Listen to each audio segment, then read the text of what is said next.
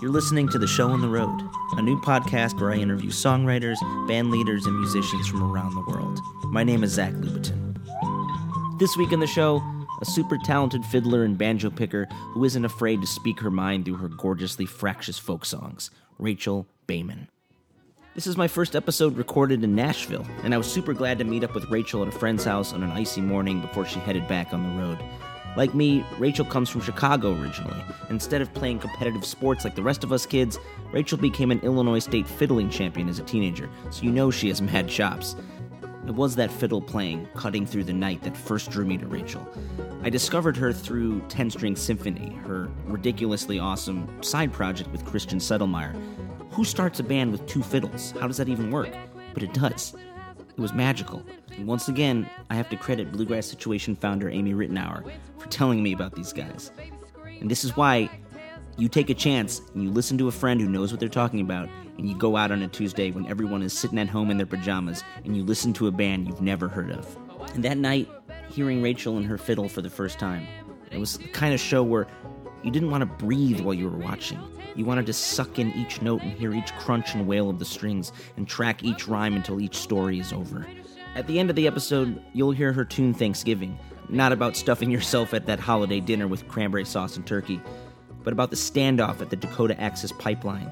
There's a mournfulness and a respect in her songs that really comes through every time she sings. And that type of wisdom and insight from such a young age, it's got to come from somewhere.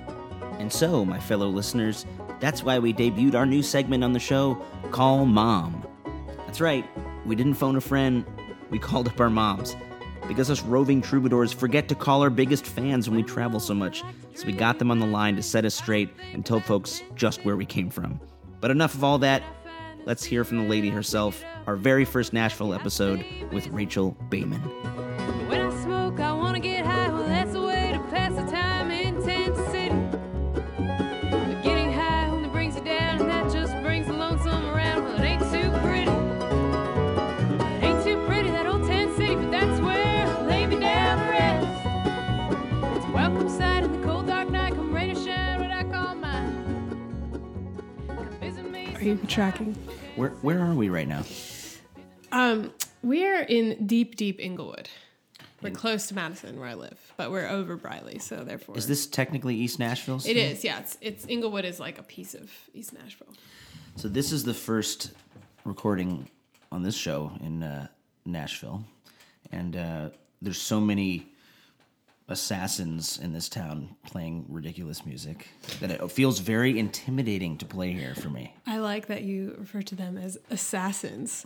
That's kind of like how New York people refer to musicians as cats. But LA people refer to them as assassins. Or I guess Del McCurry would also say cats. And Nashvillians refer to them as the pizza delivery person. Elaborate on that.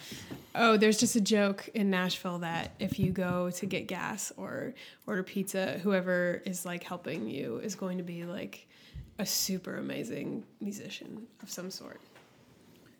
And you've worked crazy odd jobs through your times. I have many a weird. What is the jobs. best and worst regular job that you've had?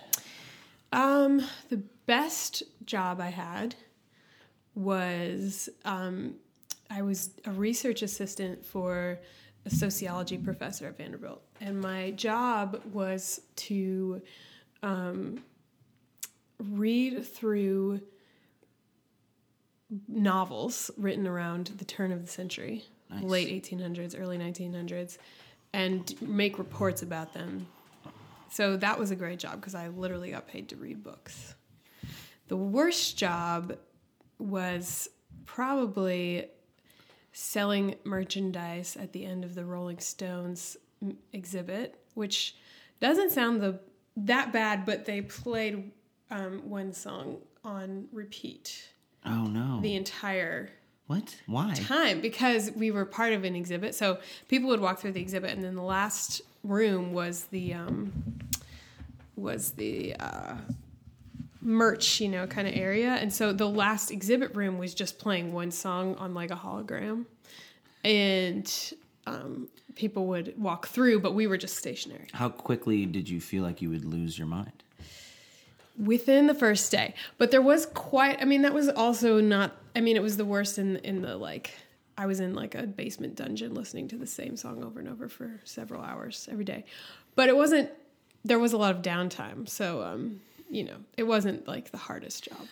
My first job was at the very first Jamba Juice in the Chicago area. We're both from Chicago. Yes. And they opened it up. It was super exciting. I got a job. I was 17. And they had a corporate playlist that seemed like, it was fun, upbeat, sort of pop rock music. But then I realized 3-4 weeks in that it's the same 17 songs. Yeah. That's a little rough. I started getting almost twitchy, twitching, yes. Sort of things in my eyes when I would hear a Tom Jones song come on. I was like, I can't hear this anymore. I can't do this anymore. I don't know how you are, but for me, I cannot tune out music. If there's music playing, I'm listening to it. So I was basically analyzing the same song over and over. Some people, listen to music when they're reading or studying. I cannot. Or to go to sleep. I can't understand that. How can you sleep I'll be wide awake. Yeah, it's crazy. What did you? What was the first music you remember listening to when you were a kid? Well, let me think. We did a lot of Richard Shindell, kind of super folky. I called it sinking ship songs because my parents were big folkies and they listened to a lot of Canadian, Stan Rogers kind of vibe songs. Did you go to the Old Town School of Folk Music a lot? Not really, because it's kind of on the other side of the city, but... Which part of Chicago are you from? I'm from the west side. I'm from Oak Park. Oh, okay. Yeah, I did go there a few times. I remember going to a workshop with Raina Gellert. I went there for some shows, when I got a little bit older and I was more independent. But we did have sort of a music community in my little neighborhood, so there was that. But my parents we lived on the East Coast until I was 4, and so they were really into, they went to Folk Project and the Falcon Ridge Folk Festival and things like that. So Bachmere. Was that upstate New York? Yeah.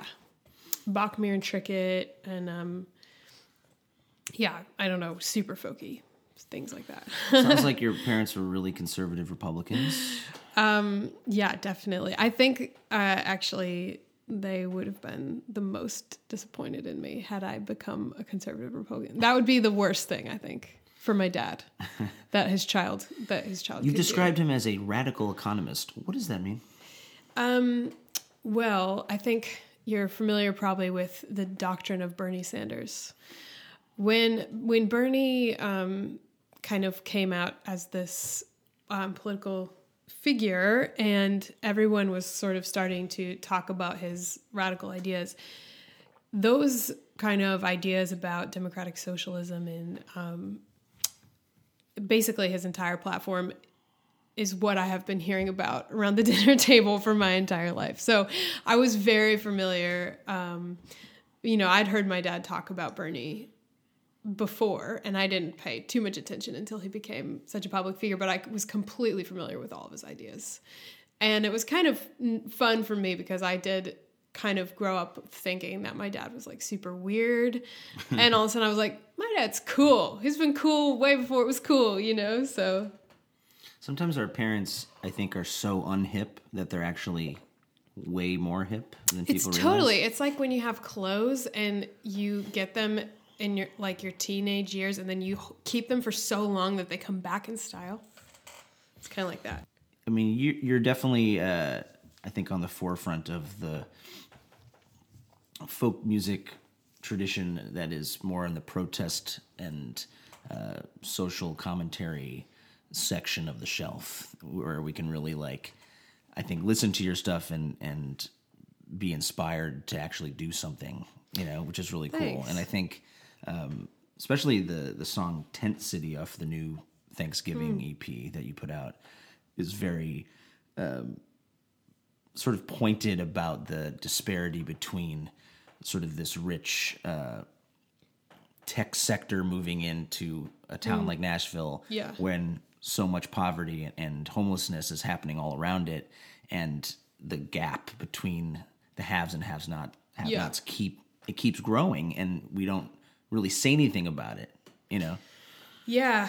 I mean, I think for me that these kind of inequalities became really apparent. I mean, I always knew that they existed, but I recently, my husband and I bought a house, and going through that process of understanding what you need to do and what you need to have to buy a house, and which is for a lot of people kind of the main path to financial security, because a lot of us can't put away money each month to invest or, you know, do these things.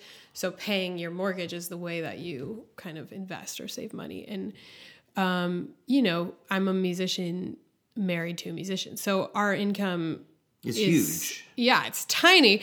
And, you know, my husband is from New Zealand. His income didn't even count, you know, when we were trying to buy a house. And I was looking at all the ways that people can do this. And to me, I was just thinking, you know, I'm going to need to lean so much on the fact that I have parents with, you know, good jobs that can co-sign with me.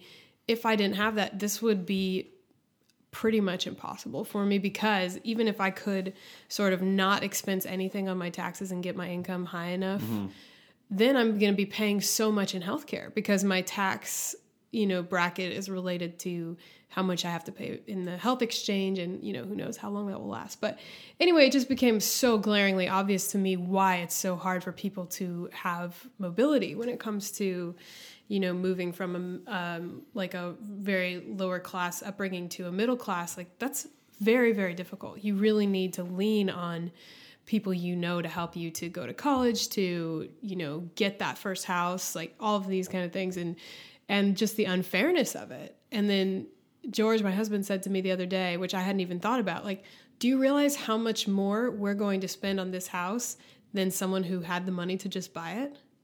Like, the fact that you have a mortgage, the amount that you're paying in interest, that house costs a poor person 2.5 times as much as it costs somebody who can just buy it, you know, outright. And I was like, wow, I never actually even thought of it that way. But yeah. Well, the economic caste system is so entrenched without us knowing it, because it's like, if we grow up in a middle class sort of household, you sort of expect, like, well, I'll be in this sort of general sort of world for the rest of my life.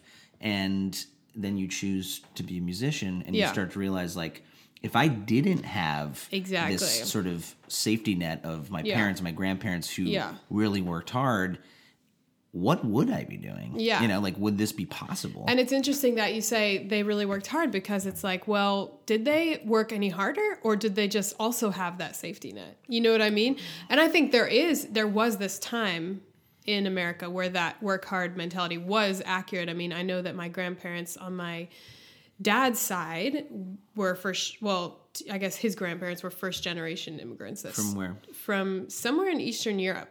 I want to say Poland, and they started a hardware store in New York, like your typical, you know, out from the bootstraps thing. But now I don't think that, you know, I've worked any harder than someone else who can't afford to buy a house, because, you know, like, I just think that is a myth that we're so used to that we've just accepted it as like, oh, well, you know, surely you have that because X, Y, and Z. And it's like, no, you have that because you had parents that had money to help you out with, like, in whatever way, whether that be co-signing or, you know, whatever. So yeah, I think I always joke that a lot of times the living your dream lifestyle, you know, that we I guess could consider making music and touring, and, you know, you're trying to, you know, evolve an art, you know, but also most people would never even think of trying to do this as their life.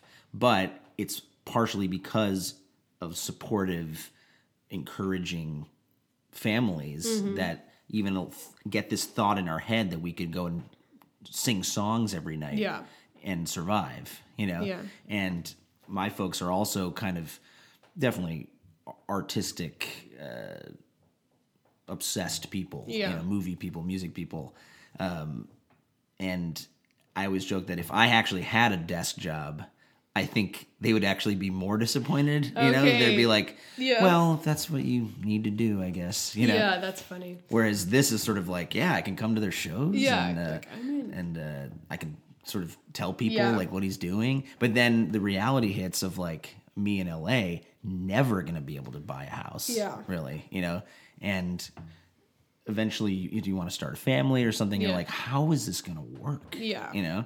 Yeah, it definitely gets, I think there's like various steps along the way where, you know, when you're first starting out, you have that moment. How is this going to work? How am I ever going to pay my bills this way?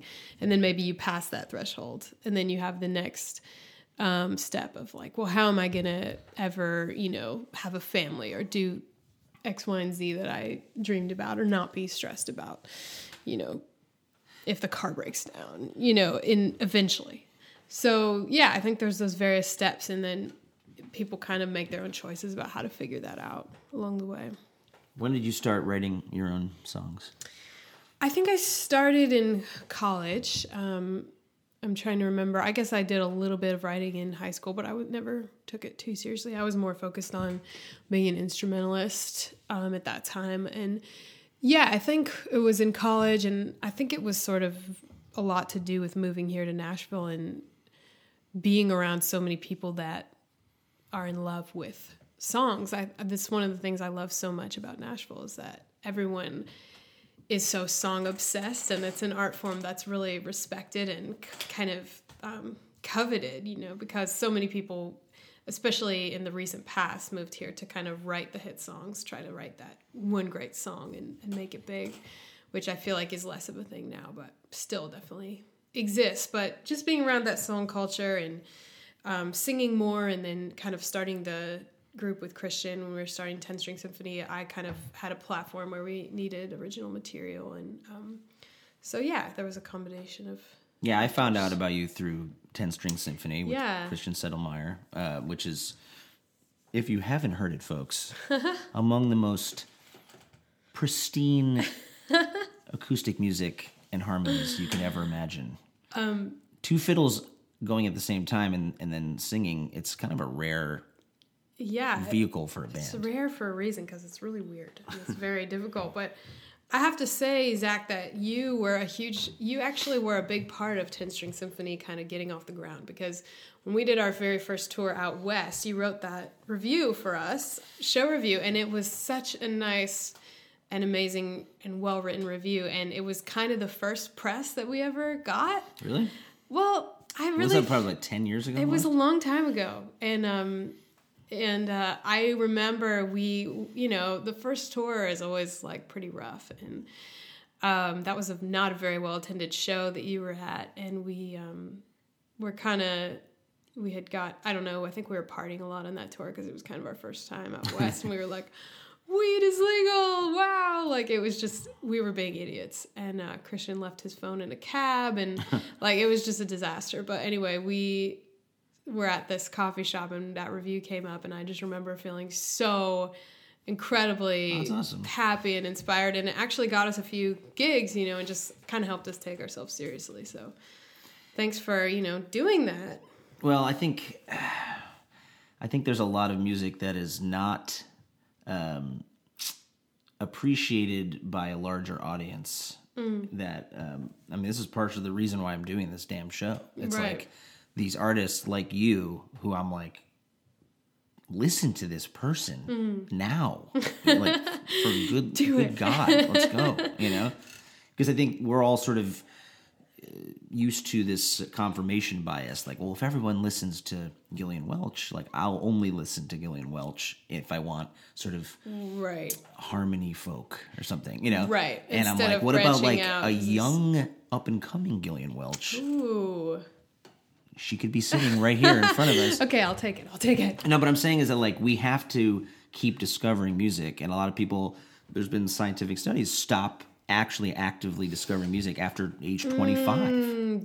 They stop. That makes so much sense, and also it's insane. But you're totally right. A lot of people they just stop. They listen to the same things. I stop a lot of times. I'm like, well, you know, I don't need more music. I have so much music that I love. But then I realized I need more music you know, because I feel like I digest it like food. Like I fall in love with an album and I listen to it like 400 times and then I'm like, all right, I've eaten that. Not that I won't ever listen to it again, but it's like... Who's someone that we should know that we may not know? Well, there's an amazing songwriter out of Melbourne named Dan Parsons. And a lot of people have not heard of him in the States. But he's amazing. He's got kind of a James Taylor-esque voice. Really great songwriting, amazing musician. And yeah, definitely check him out. I think my mom is waiting on our... So we're going to do a segment on this show that I've been thinking about for many weeks. It's called Phone Mom. Because every musician who tours really should call their mom a little bit more. You know what? You are so right about that. I really should call my mom more often. So we're going to do it right now. Because... What's your mom's name? My mom's name is Michelle, and my mom... Where is she at right now? She's at work. I think she's in Chicago, and she hosts many musicians. If you didn't live in, or if you weren't from Chicago, you probably would have stayed with her because she hosts a lot of bands on the road, and she says she's really sweet. She's like, well, I just think about all the people you've stayed with, and, you know, it's just my way of paying it forward. God bless moms who take in bands. Right. Okay, here we go. She's very nervous for her appearance. Hello. Hi, Mom. This is Rachel and Zach. Hello, you're on the show on the road. Welcome to the show. Hi there. Thanks so much. Thanks for being a guest with us. I'm walking to some place I can hear you better, so sorry if I'm a minute. No worries. And is it really cold in Chicago right now? Oh my gosh, it is so cold. It was 1 below 0 this morning when I got up. Oh. Where? And it's March. Where do you work?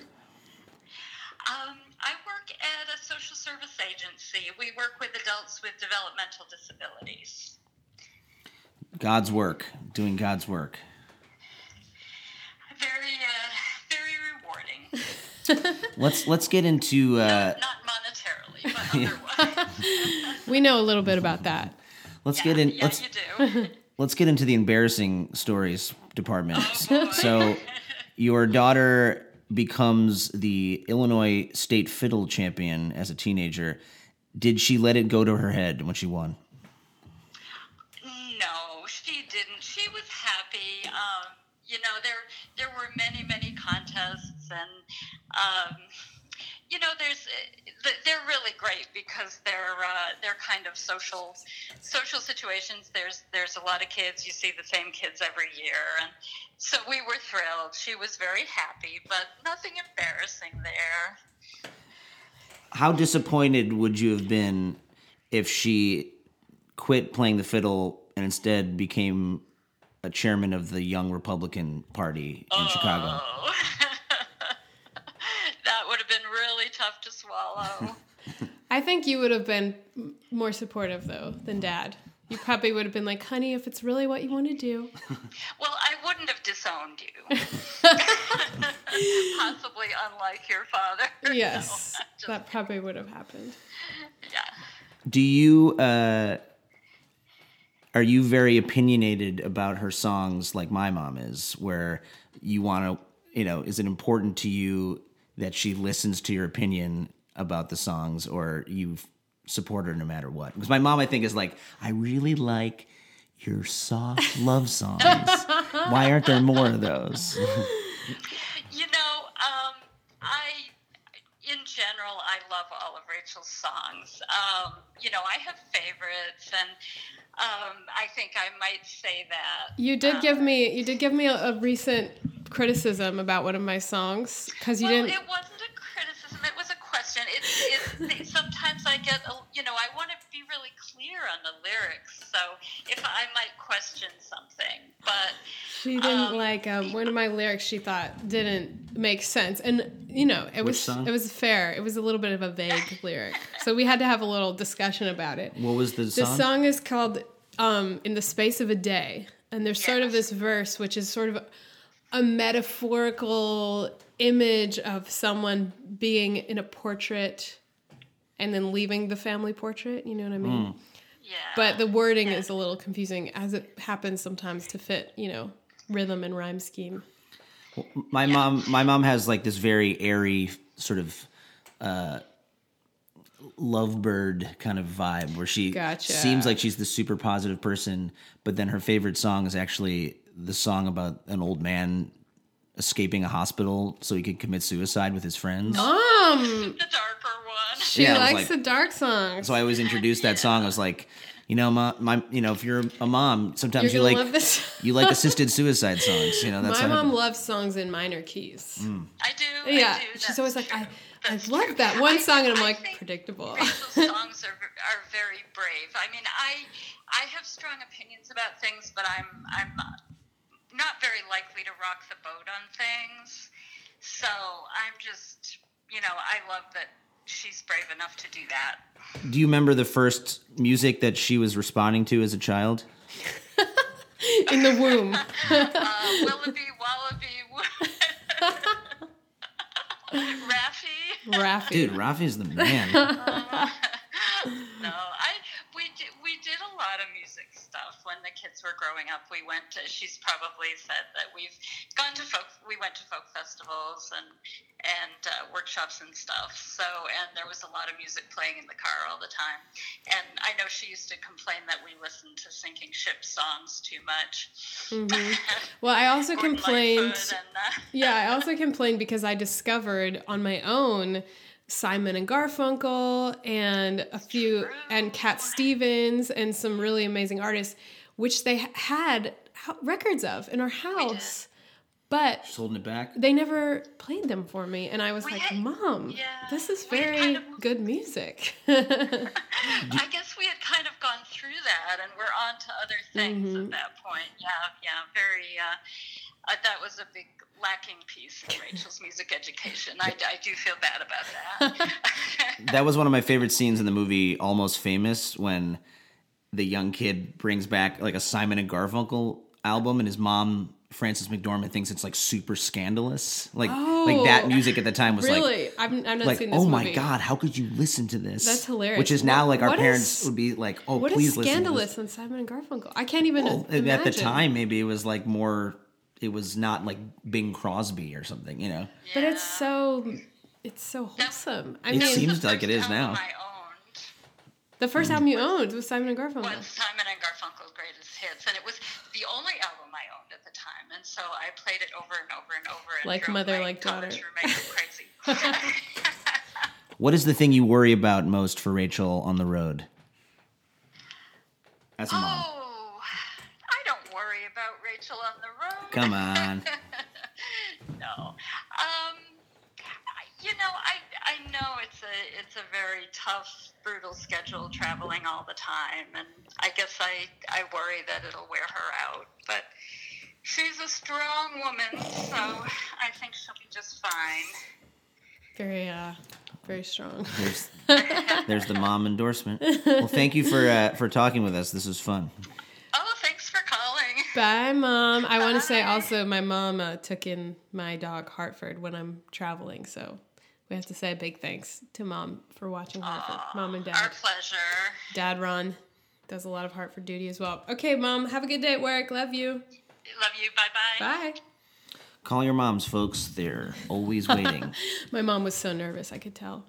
She was giving you a lot of stock answers there. She wasn't really opening up. Or she could have been like really cold walking in like 5 degrees. Maybe she was like -3 degrees. She's like, oh my God, why? My mom is from, she lives in Chicago, but she's in Florida right now. She got out of there. Yeah. Yeah.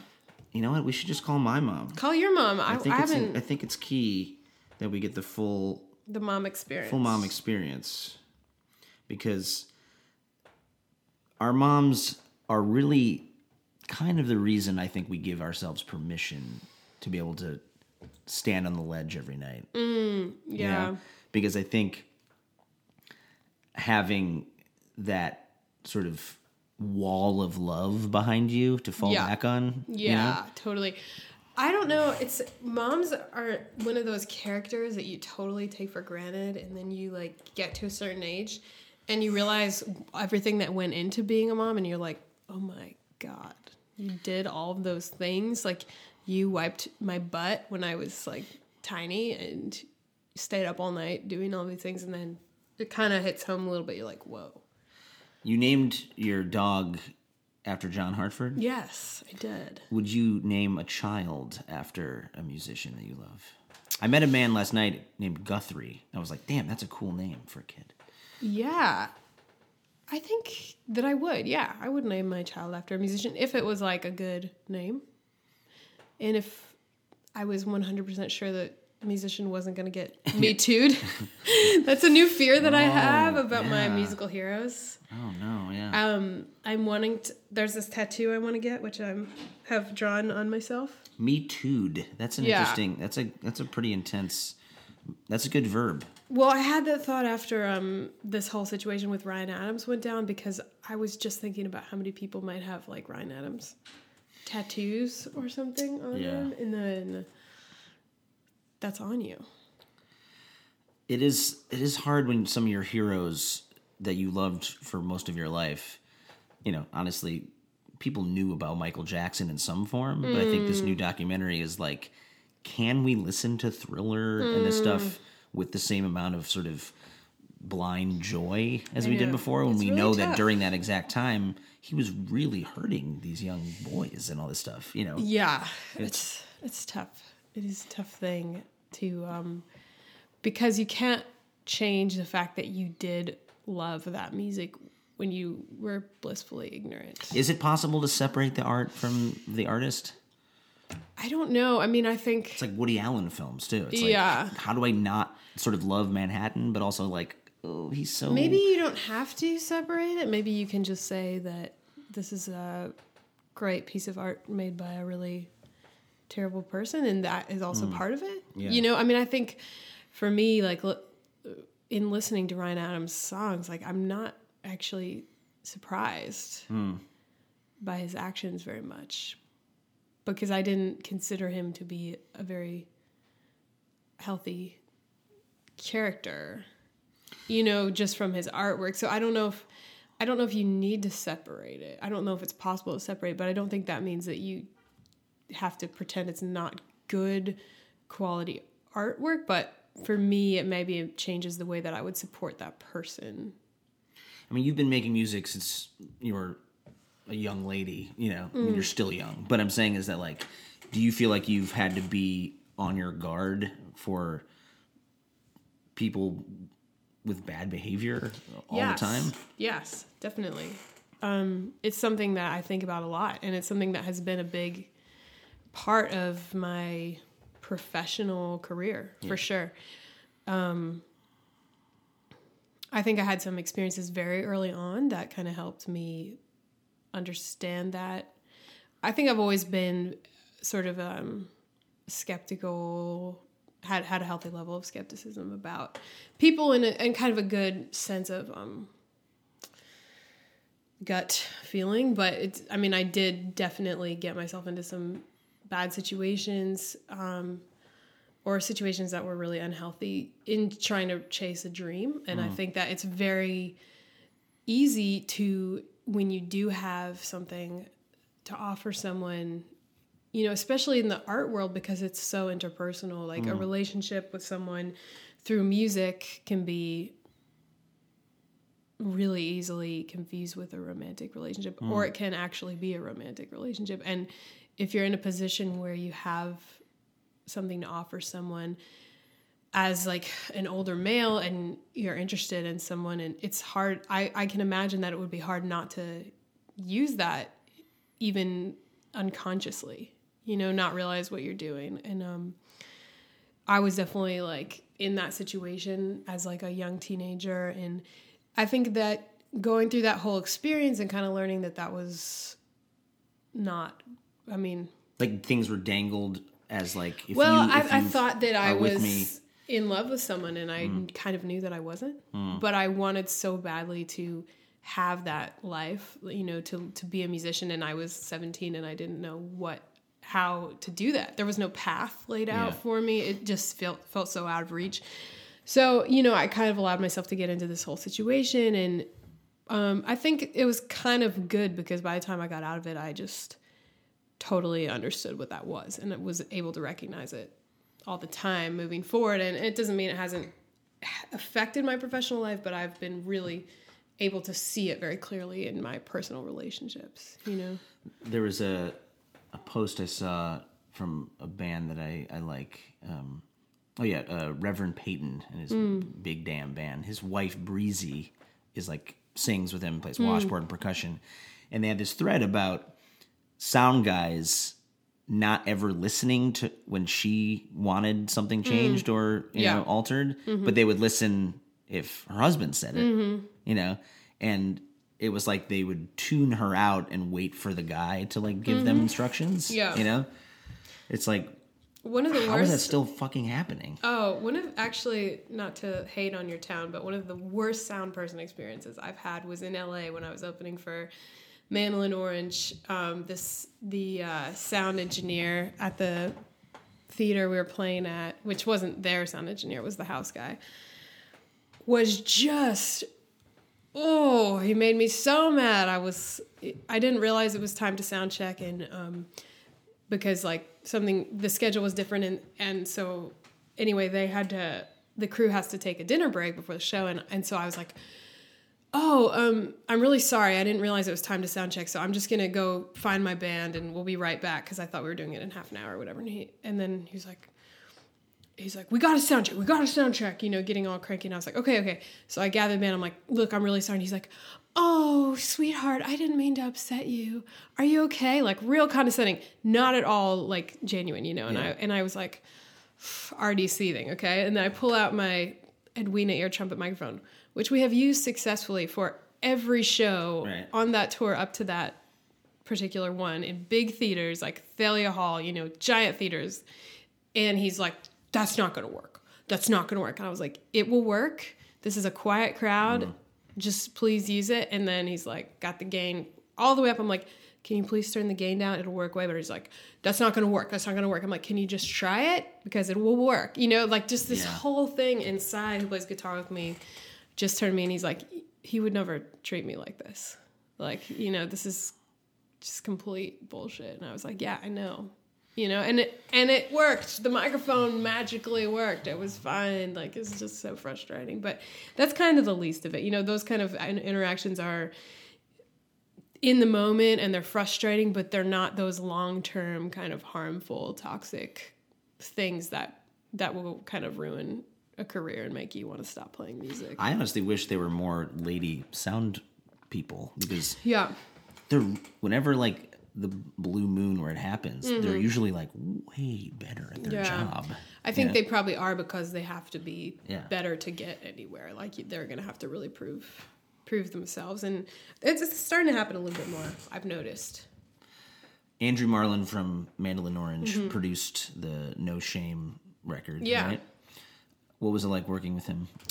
It was really amazing. Andrew's a really kind of freaky talent. He's got a lot of intuition, and I think, kind of for better or for worse, we have a similar style of working together, which was really, really great artistically, because it's all about trying things, feeling them out, and then, deciding yes or no, and just kind of making a call from your instinct and then going with it. So there wasn't this huge kind of like charted out plan, and it was much, much more kind of loose than that, which was appropriate to the project, because I really didn't have a big plan about what we were going to do with these songs. It was just sort of something I wanted to explore artistically. Is No Shame sort of almost like a concept album in a way? Well, it's called Shame. Sorry, Shame. And so No Shame is kind of the tagline that I use to be like, well, this is actually what I'm trying to say. But I think it sort of became the attitude behind the project. And it's not that every song is about shame, but there is quite a few songs about being a female and kind of the societal repercussions of that, the experience of that. And then there's other songs that are just, love songs or breakup songs, or like Never Tire the Road, which is kind of like a labor song or like a Power of the People song to me. But the whole thing kind of has a spirit of fearlessness for me, and it was kind of a moment in my life where I was deciding to be fearless and kind of stepping out on my own and putting these songs out there, some of which were harder to sing than others in terms of the subject matter. So that's kind of the whole spirit that I wanted to embody behind it. And then shame is just sort of a really important concept, I think, for women. I think it's something that really women deal with in so many different ways, and something that is really empowering to tackle. And I think that song touches on sort of this hypocrisy of people who are holier than thou in a church, and that are very patriarchal, and that sort of the idea of that you state in this lyric: any man can own the right to do as he pleases, and any man can walk away from the love he wants to leave. There I'll be left standing with a child and a dream, so I will find my own way to triumphant jubilee. What does that triumphant jubilee mean to you? To me, that's sort of a metaphorical demonstration of a concept of heaven. So the idea that in a lot of religious institutions, they're kind of dangling this better world that is at the end of this long road if you do everything right.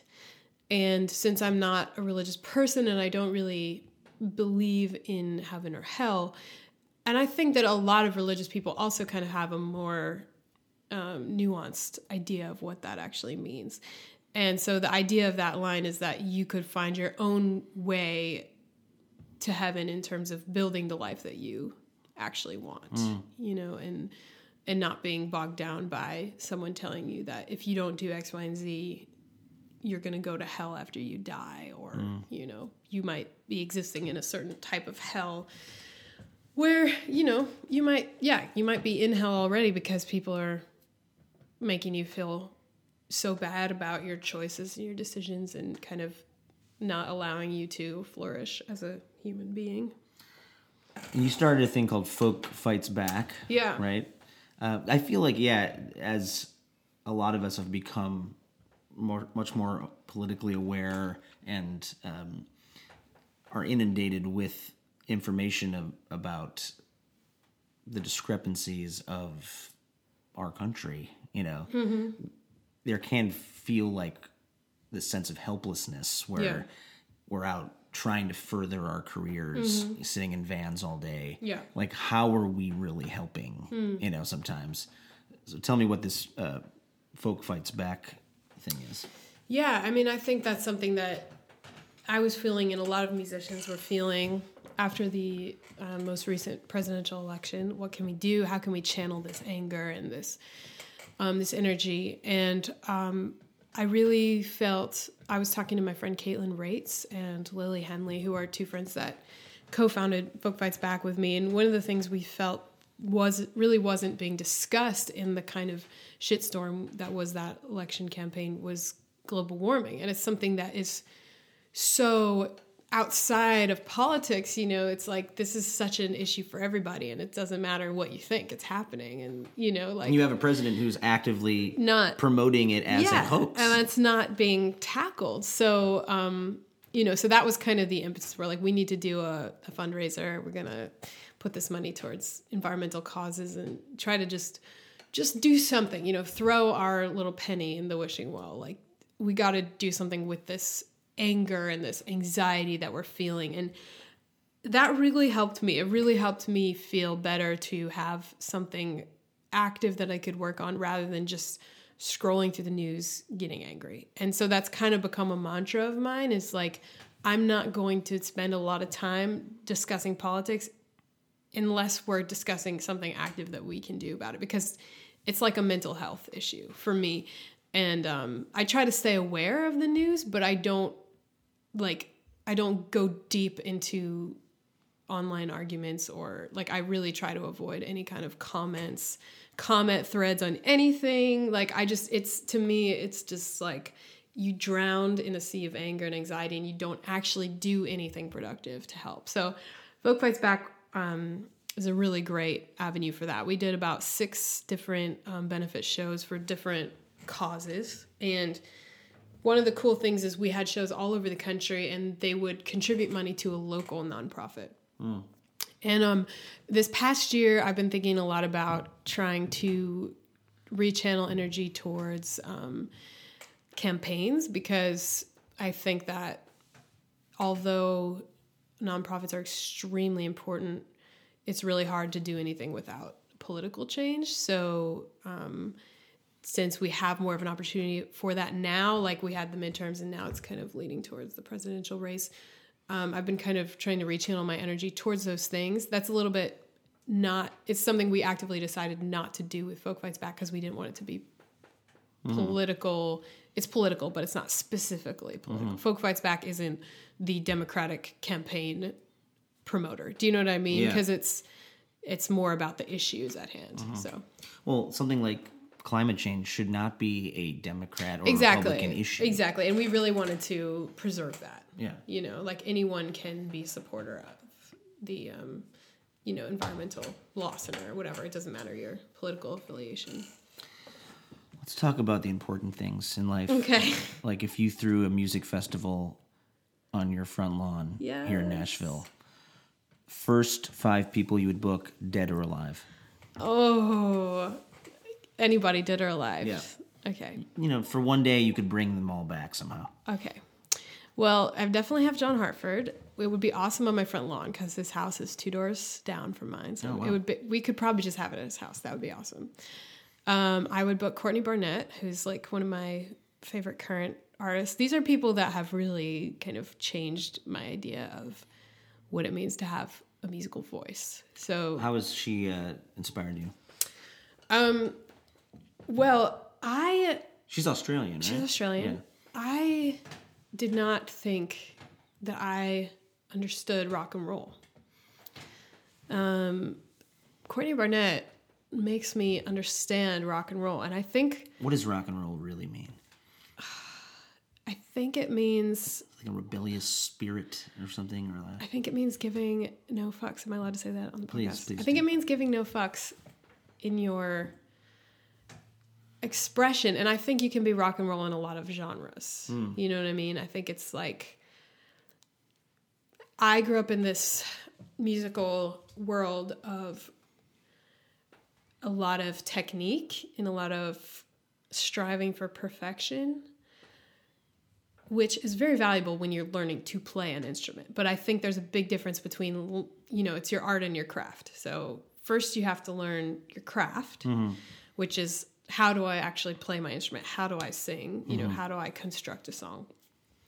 And then you learn your art, which is like, what do I personally actually have to say? And what do I want to express? And Courtney Barnett and John Hartford are both people that kind of made me understand what that actually means, because they both have such personal perspectives and outlooks, and their writing style is so unique and amazing, and they're totally different sound, but just they kind of have a similar vibe to me in that they're a little bit messy, very edgy, and they don't give a fuck. They are who they are. And that's the music they're going to make, and whether you like it or not, and you're going to like it because it's so obviously. Well, I think they both also have kind of a sense of humor too about. Definitely, yeah, that's a really good point. That's what a really I love good about point. John Prine. Yes, to me, it's like totally. He's sort of saying very deep, important shit with a smile. Yeah. So you're kind of like humming along, blow up your TV. Yeah. You're totally right about that. And I think throw out your paper. Something about that is like not taking yourself so seriously that someone can't relate to it. And honestly, Bob Dylan did that. And Woody Guthrie did that. It's like sort of making,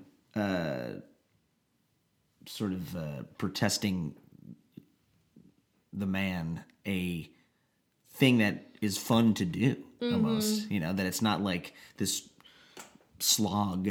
you know? Totally. And on that note, I think that's something that's really important to me with protest music, because I think that what happened is we had this era of amazing protest music, and then it became this thing that, like, you know, old white people did in these sort of isolated pockets in a way that wasn't necessarily fun or relatable to the people that they were actually trying to protest on behalf of. If that makes sense. It kind of became this like ivory tower thing. And I think that there's a way to do protest music that feels more fun and feels like something that's energizing instead of something that's depressing. And that's something I think about a lot, because I do have that spirit in me, and I have trouble leaving it behind. I mean, I don't want to leave it behind, but I also really want people to feel that they're going to a show to like have fun and be uplifted and be inspired, and not to be depressed about the state of the world. I don't want them to feel like they're listening to NPR when they're at my show. I love NPR, but sometimes I don't want to listen to it if I'm having a drink on a Saturday night. You know what I mean? What do you think is the most underrated music town right now that you love playing in? Oh, that's a really good question. Underrated music town. I mean, I don't know if it's underrated, but Durham, North Carolina is an amazing music town. I've been really, I spent a lot of time there recording, and I went there specifically because of all the great music I felt was coming out of it. And I've had amazing experience playing there. It's the first place. What's the venue that you like playing there? The Pinhook. Pinhook. It's the first place that I went to play where people came out to the show and knew the songs and sang along. And I really had my first moment of like, oh my God, like people know my music that I don't know. In Durham, and it's just the bands that come out of there get so much support. People who are from North Carolina go to their shows all over the country because it's a really great music town. And the other place that I'm really excited about is Melbourne. I love a lot of music that's coming out of Melbourne, Australia right now, and I think it's like one of the most exciting. Like, you did a tour in Australia? I've done several tours in Australia, but also just because I've spent a lot of time there, because George lived there for 10 years. I know a lot of people in that scene. Obviously, Courtney Barnett is from that scene, but also OPEP, which is one of my favorite bands, and Angie McMahon, and the May Trio, and Dan Parsons, Geordie Lane. There's just, it's an incredible scene, and there's so many female drummers and lead guitar players and great singer-songwriters, and so it's pretty cool. Are they a little bit more liberated down there, down under? I don't think as a whole, but I think in that town. I mean, I think Australia has a lot of the same problems that we have. They just legalized same-sex marriage. I mean, within the last year, it still wasn't legal. So I wouldn't say they're more liberated. I think they have a lot of issues. They have a lot of immigrant issues. But Melbourne is extremely woke and extremely hip place. And I think I find that the gender dynamics are much better there than they are here, in my personal anecdotal experience. I think the other town that I've been really loving is Bozeman, Montana. Ooh, I love Bozeman. I've only played there once, but I want to go back. I mean, just beautiful. Like people losing their mind, like feeling it, like rocking out with us. Awesome. And I feel like as an audience member, as a musician, I have sort of lost the ability to get that excited sometimes for music, that it's like a high that can't ever be replicated because you are making the music and getting that high, because that is the biggest high there is. Yeah. If there's a room that's filled for you and they're singing your songs and the sound is good, that is heaven on earth. Yeah, I agree. That is the best there is. And then it feels like hell on earth when it's half empty and people are waiting for you to finish. It's a hard right? job. But there is that feeling when I see other bands that I find myself being that person, crossing my arms and being like, this isn't really great tonight. And I'm like, why do I have to be that guy that I don't like having in the audience? Yeah. I mean, I think it's like anything in life. The more critical you are of other people, the more critical you are of yourself. And so when you stop judging, that's like a big thing about people. If you have like bad body image, like if you just allow other people to be beautiful no matter what, you will also allow yourself to be beautiful no matter what.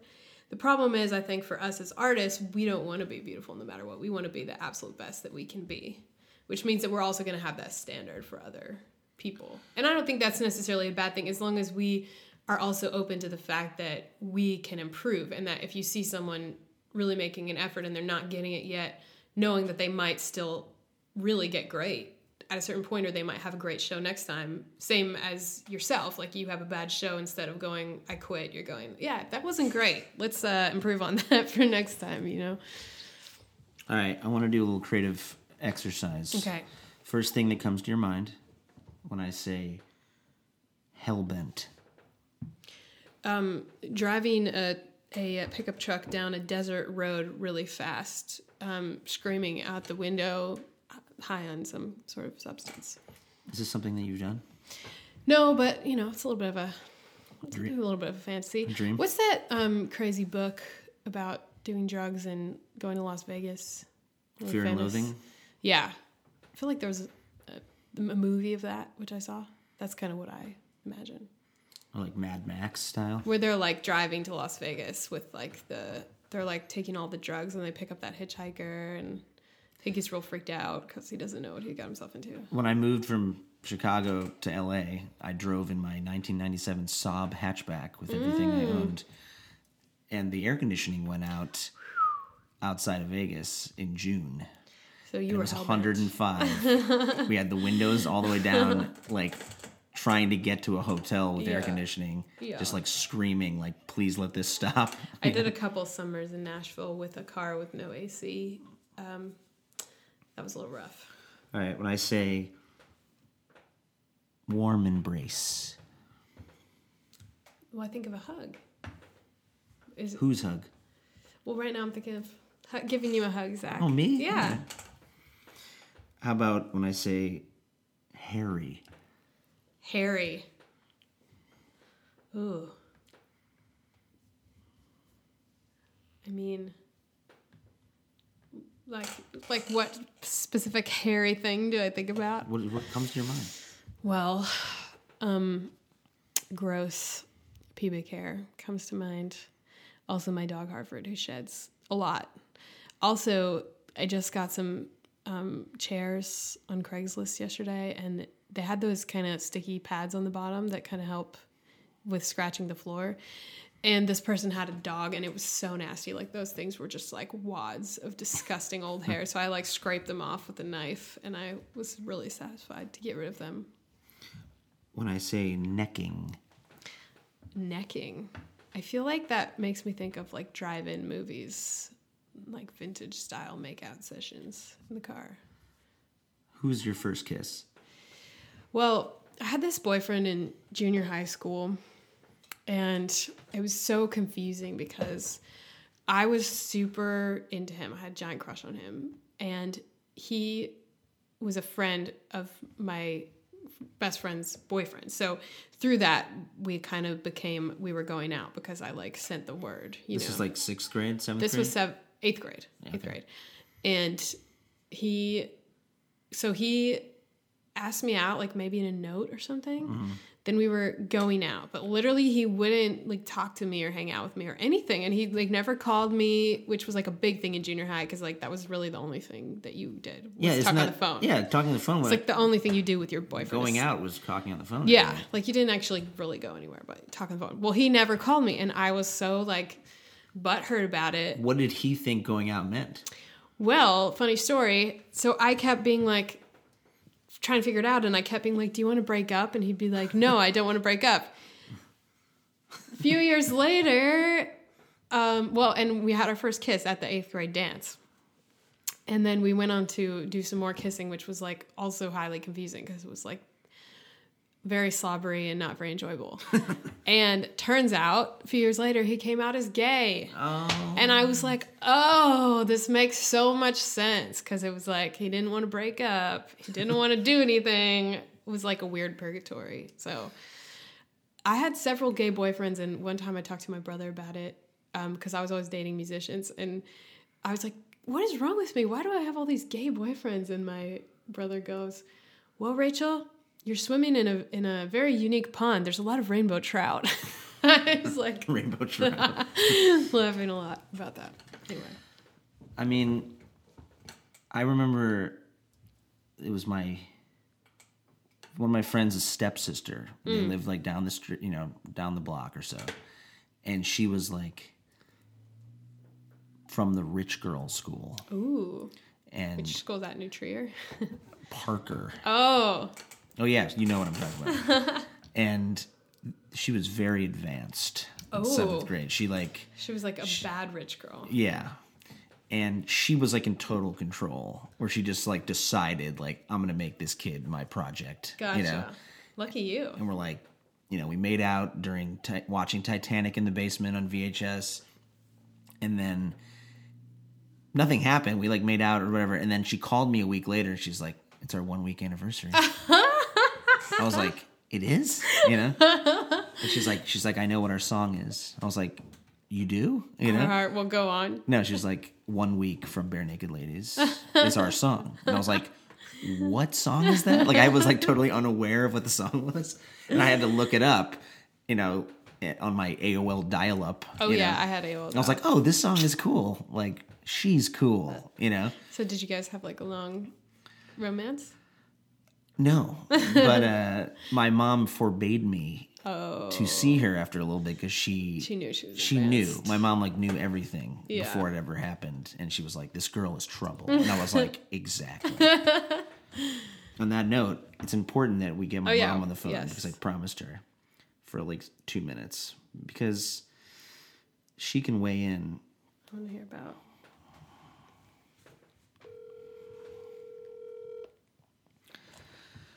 Dialing Florida.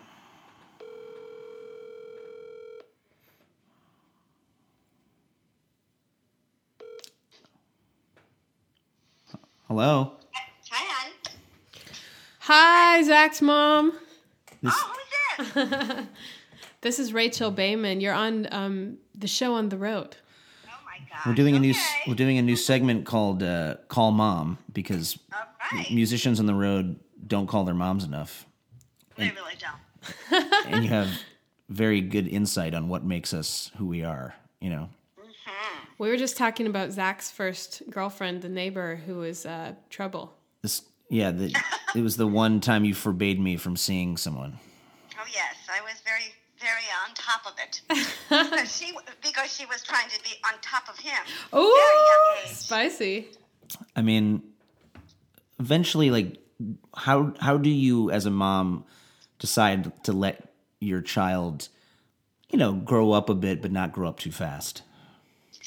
Well, I remember the way I went was trying to teach you as much respectful behavior towards others. Treating a woman or a young girl with respect was really important to me, and that if you rush things too quickly, you bypass some very important stages in your awakening. And so I didn't want you to go too fast because then you would have not had all those early beginnings that are so wonderful. So in terms of setting those limits, I just felt like your parents had to be the guideposts, not you, because you were too young. I feel like we're having the talk right now. Very young, When he got more mature, then he treated himself and others more maturely, and then I could back off. Do you feel like, as a parent, you had to be sort of strict, but not too strict, to allow your artistic-minded son to experiment? That I had to be too strict. Yeah, you had to really. I had to really instill in you and myself that I trusted you, because that would have been horrible otherwise. So I don't think I was too strict, but I just had an envelope that you couldn't, you had to stay within that. What was the first music you remember playing for me when I was a kid? Oh, well, we had this amazing Disney, believe it or not, montage of every single little ditty you can imagine. So there was Oh My Darling, Clementine, those kind of songs, and you just would sing them from the top of your head, and it was a joy. It was just complete joy for you from the beginning with that kind of music. And then there was, what was the one, Angel? It was a very, very spiritual kind of stuff that was kind of cutesy, and Sugar Beats was another one. I can't remember the metaphysical one. It was really very pretty. I remember there being... Bomber Angels, that's what it was. Bomber Angels. So, trying to teach you some music. And you definitely stayed listening to cassette tapes only for many years. All the time, yes. If I could, I'd still be listening to it, yes. That's your preferred medium? That is, because I can, I don't necessarily think that the whole digital and internet thing is good for my brain. It's overstimulating. But you prefer cassettes to like a CD or a record? Because she's so unhip, she's hip. That's what I'm saying. She Yeah, I is. love cassettes. I probably would like records too, but I'd be jumping around and I'd make them skip too much. Yeah, I mean, I love records, but they are a little bit high maintenance. So the cassettes I could play back, I could control it a little bit more, and I don't think I was buzzing my brain as much. I think that you're definitely the side of my brain that's the folk mind, because you were playing a lot of Cat Stevens and Simon Garfunkel and Carole King and... Yeah, Linda Ronstadt and Simon and Garfunkel. Whereas Dad was a little more of the harder stuff, the He blues was and rock and roll. He was much more expanded. I was thinking about my interest in music was usually just to keep my heart open and to transform whatever darkness I might have had into light. So music for me was that. And so even when I hear Zach's songs, they bring joy, then I'll listen to it. Oh. Especially if they're the minor key songs about assisted suicide, Yeah, I do like those too.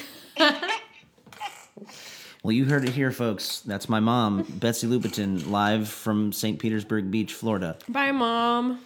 Thanks for including me. Love my boy. Take care. Bye-bye. That's cute. Well, I think we should play a song, possibly. Yeah. What do you have in mind? Well, I was thinking about playing Thanksgiving because that's that is the newest release. The newest release, and it's also a nice one to do as a solo. Tell me a little bit about the song before we play it. So, I started writing the song a couple years ago around Thanksgiving time. There was a big protest going on about the Dakota Access Pipeline, as you might recall, and Obama was still president at this time, and he eventually did issue, an injunction on the pipeline, which then got immediately overturned when Trump came into office. But at the time, he hadn't really done anything about it, and the protest was going on and on and on, and there was starting to be all this like military brought in, and then I think it was like right around Thanksgiving they issued this thing of like the protesters you have to go, like we're issuing a military injunction, or I don't know whatever it was called, but they were like going to shut down the protest. And because of that protest, I was thinking a lot about the relationship between Native Americans and white settlers in this country historically and to the present day. And honestly, to my shame, it's not something that I thought about a lot growing up, just because in Chicago we had very little representation of Native American people, and those cultures have been so, destroyed by colonization that it's just like, I don't know, it's not something I thought a lot about. And I was thinking a lot about it during that time and how ironic it was to be celebrating this Thanksgiving holiday, which is supposed to be about the friendship between the, colonial settlers. Yeah, and one of the many wrong-headed myths that have been told for so many years in our culture. Yeah, and it's something, well, actually, I grew up knowing that my 10th great-grandfather came over on the Mayflower on my mom's side, and his name was Elder Brewster, and that's something that as a kid I thought was so cool and I was really proud of, and it's still like an interesting historical thing, but having kind of a new lens on that whole situation and realizing that some bad shit probably went down. And anyway, so yeah, that's kind of what inspired me to write Thanksgiving. It's a song about, what that holiday means today, what that holiday meant at the time, like what as white people, our relationship is to Native American rights and indigenous rights on this land and all that stuff. So very good. Elder Brewster would be a pretty epic band name. Sort of.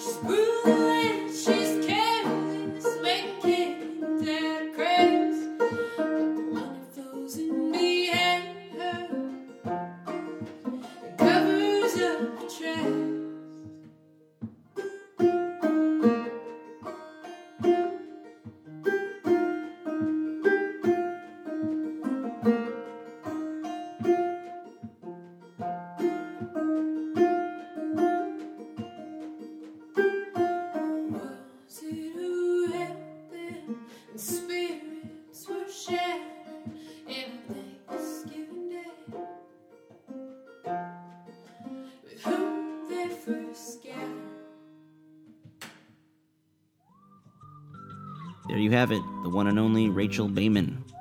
You can find her music and her tour dates at rachelbaiman.com. Her newest EP is called Thanksgiving, and her full length is called Shame, which was produced by Andrew Marlin of Mandolin Orange. Speaking of Mandolin Orange, they were on this very show. You can go to thebluegrasssituation.com, click on podcasts and Show on the Road to see our archives and all the previous episodes. And even better, go to iTunes and subscribe and tell a friend. Folks, if you happen to be in Nashville on May 9th, you can see 3 bands that I love who have all been on this show, Front Country, Lindsay Lou, and Rachel Baiman, live at the Hiwatt. That's May 9th. Don't miss it. It's going to be dope. For you festival goers, my band Dust Bowl Revival will be playing a free fest April 27th in South Pasadena. It's called The Eclectic. And if you're going to the Bender Jamboree in Vegas this weekend, I will see you there as well. The Show on the Road is hosted by me, Zach Lupetin, and produced by the handsome Hawaiian Chris Jacobs with support from the Bluegrass Situation team. If you love The Show on the Road, please leave us a review or rating over at itunes.com/showontheroad. Tell your friends. The Show on the Road is a part of the BGS Podcast Network. This is Zach Lupetin. See you on the trail.